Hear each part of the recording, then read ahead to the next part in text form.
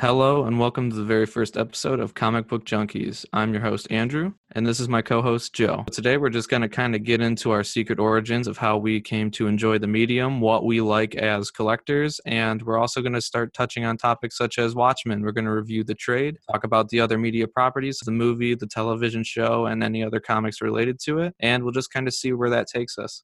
So, Joe, where did you start collecting comic books? Because you kind of got me into it in the first place. When DC 52 came out, so 2011, I was passing a comic book store with my older brother, and he's been collecting for years. And he took me in the shop, bought me the first 4 issues of The Punisher, took it home, read the whole thing, been a junkie since.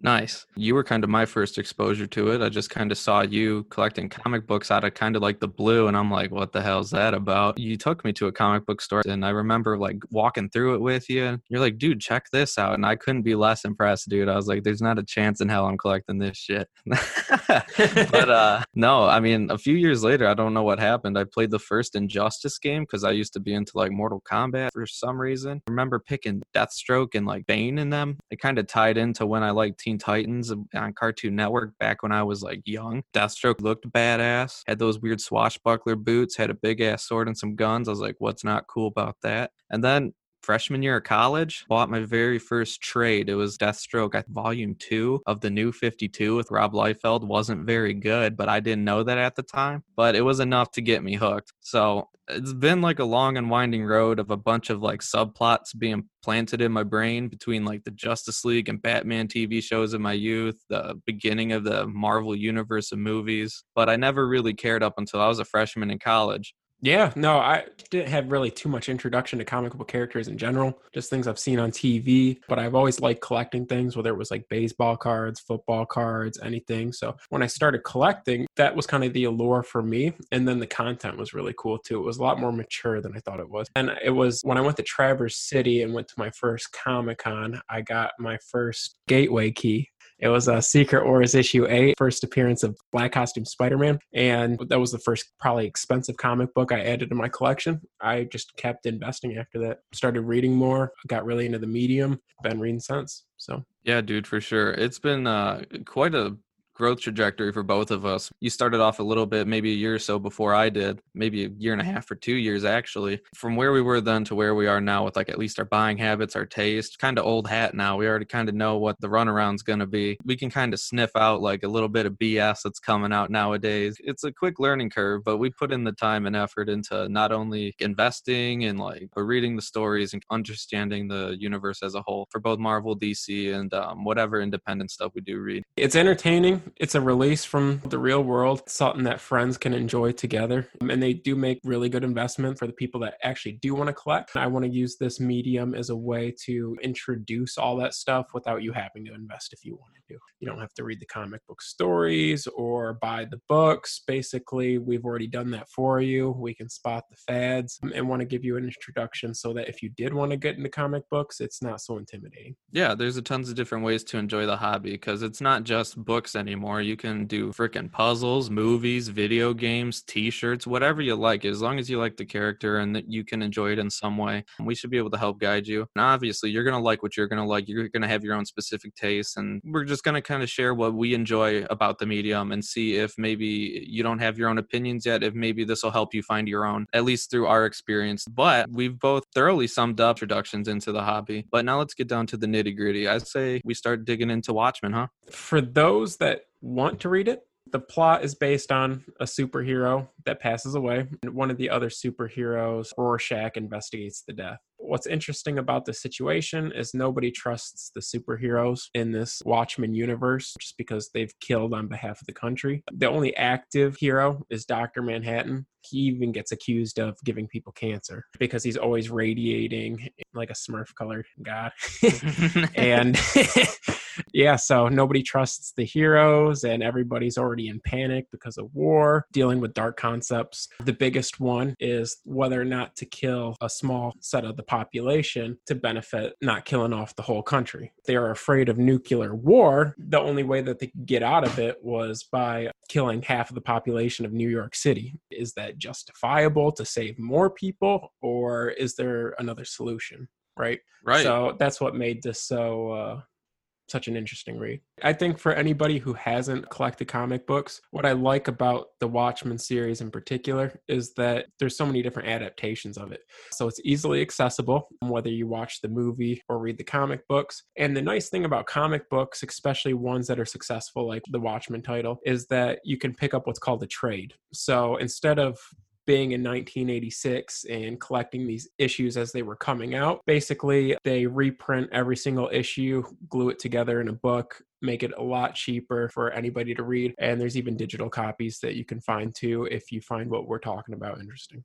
And the good thing is about that too is because it's such an important piece of not only comic book history but DC comic history, it's always in print. I don't even know what print run they're on for it now, but because of the tie-in to the TV show, which we may touch on later, they actually have a new Target edition out. You can get the whole thing paperback for $20. That's what I did personally, and that's a good deal to get in. Yeah, absolutely. It was Time Magazine's top 100 best novels. So for being a comic book, I thought that was pretty impressive. It won a lot of awards. Alan Moore was the writer. Little background on Alan Moore. He also did V for Vendetta, Miracle Man, if you're familiar with that, and probably one of the most iconic runs on the character Swamp Thing. Pretty bizarre guy, but he does know how to write pretty good comic books. Dave Gibbons, I've only really been introduced to his artwork on this series in particular, but still one of the best things I've ever read. And I think part of that too is how it was drawn. Definitely. With it being a visual medium, I like the panel layout in the story a lot. It kind of reminds me of like a more Silver Agey story as opposed to just like the giant splash pages and the randomness of modern day comics. The color work on the book is what really got me. The way the colors tell the story, the way the pops, the kind of darkness that it brings to it, it kind of gives you like that depressing looking feel. It sets the tone for what the art and the script allows for. It all kind of comes in at a perfect happy medium there. Everything ties into each other and has a perfect synergy of pushing the plot along. And there's a bunch of little visual cues just from looking at Dave Gibbons' artwork that really conveys the story more than just the words and scripting could allow. Mm-hmm. He brought back a more traditional style of doing the panels. What's referred to as the golden age is the initial 20 plus years of comic books. It was more in the style of that than more modern texts. But what I like about this series in particular is that hence Watchmen, Watches, it was broken into 12 different issues. So each one representing an hour on the clock, and the last episode or the last issue being midnight. Yeah. So I thought that was kind of cool. And I also thought Alan Moore was pretty creative because all the main characters in this series, the biggest ones being Dr. Manhattan, running around with his dong out, just right, please, bro. All of those characters were based off of comic book characters that were already created by Charlton Comics. It was a more independent publisher back then, right? Or am I? Yeah, dude. I love that. That's a big part for me. That's where Steve Ditko originated a lot of these characters, whether he co-created or just straight up was the creator for these characters. He kind of steered their direction, specifically the Question, like the reiteration of the Blue Beetle, working on all of that stuff. I really like those original characters. They have their own merit, but I mean, some of the ones that like Ozymandias and the Comedian are based off of, they weren't ever really that fleshed out in their own right. So it was a very good blueprint to translate these new characters and give them their own personality, because it was like Peter Cannon Thunderbolt. Nobody knows who that is even to this day. You can say you do, but you really don't. And there's the Peacemaker. He's cool and all, but he never got any run. But also there's rumors that John Cena might be him in Suicide Squad. So that'd be pretty sweet because that's goofy as all hell. As soon as John Cena's confirmed, I'm buying a ticket. Oh yeah, dude. I'm all in on that. But you know what I mean? Like, these are characters that didn't have any kind of establishment yet. I mean, they'd been around since the 60s, but they never really had a good run. I mean, Blue Beetle and the Question were the only ones that are still even used today, really. There's Nightshade for Silk Spectre. She was never really a thing. These characters, they're really strong characters in their own right. They've kind of usurped the Charlton Comics characters as the real deal standard of these characters. Most people don't think about Captain Atom in that type of way. More people are drawn to Doc Manhattan and his more complexities. And it also helped bridge the gap for these characters because they all came over from Charlton to DC right around Crisis. So it was just like a year or so, or right in the midst of that. It was like perfect synergy for acquiring these characters into the DC universe and then also turning them into something more. Well, to play off of your point, they weren't fleshed out, right? Alan Moore really took advantage of the medium when he wrote these characters in the light that they weren't always good people. A lot of the original comic books book characters were very wholesome, campy, and this was maybe not the first, but one of the more popularized versions of comic book heroes having their own struggles, especially the comedian and Dr. Manhattan. They struggle with unjustified murders, rape, and these are superheroes, right? So it really, he basically said you would have to be a pretty dark person to dress up in a costume in the middle of the night and beat people up. It's not what a normal person does. So it was just a whole new way of looking at comic book characters. Yeah, this was like the first step in the deconstruction of the superhero character. In mid 80s, we also got stuff like Frank Miller doing The Dark Knight and more stuff like that, the more gritty, realistic, violent take that we still have today. It still hasn't gone back to that goofiness and cheesiness camp of the Silver Age and Golden Age, which is personally my favorite. But like for what this is, it's monumental because this revolutionized the way comic books are written today. And also to play off your point, yeah, they're fighting more complex issues in this. They weren't just bang, pow, boom, punching, socking some dude in the head. There was no real supervillain in this. I mean, in the story, there has to be an enemy, but we're facing more moral, philosophical questions and issues, and way more deconstructed than the, goofiness and punching and all the colorful capes and all that stuff. So I would definitely give it a try. Traditionally, I don't like gloomy things, dark things. I'm more of like a golden age, wholesome, campy energy myself. But when something's done well, you want to give it a chance because there's a lot of questions you'll ask yourself. And moreover, it's just interesting and one of the most iconic runs in comic book history. So Watchmen is a pretty good start. Definitely. I would give it 5 out of 5 boobs. How about you? 10 out of 10 boobs. Okay, we'll do the 10 boob scale. So, hey, that's a hell of a review. Just take our word for it. Give it a try. If you don't like it, somebody will buy it off you. It's super popular. It's great. For those that don't know how to read, Zack Snyder, he actually came up with a literal adaptation of the book. So, we mean literal, dude. I mean, it faithfully handled the content of Alan Moore's initial run. Word for word, it was pretty identical through the first 90% of the movie. The ending was a little different, but if you don't like reading, the book was pretty identical to the actual content. It's damn near, especially visually, aesthetically. It looks the part. The only thing that I would really knock it on is that maybe it doesn't have the heart or like the stories or lessons that the actual source material is going to give you. But if you're not really looking to feel much or like learn something from the movie is good. It looks the part and it does do the plot all the way start to finish with very minor variations. Just don't expect to be like impacted and like leave your bed or couch or whatever feeling like I really learned something today. I mean, it's a Zack Snyder movie, so you know what I mean? It's a good watch. It's a blockbuster, but he couldn't fuck it up too much because a lot of the lines came from the actual text. It wrote itself. It wrote itself, absolutely. But he does a good job considering it's a faithful adaptation. Moving forward, they've done another comic book run called Doomsday. They even made a TV series on HBO titled Watchmen. Completely different than the movie. In the original content, it's literally like a what-if fan fiction. It's set 30 years after the movie, has only some of the original characters. Basically, they just kept the Watchmen world and made it more relevant to today's society. I mean, I haven't even watched it. I just don't have HBO Max because I'm real cheap like that.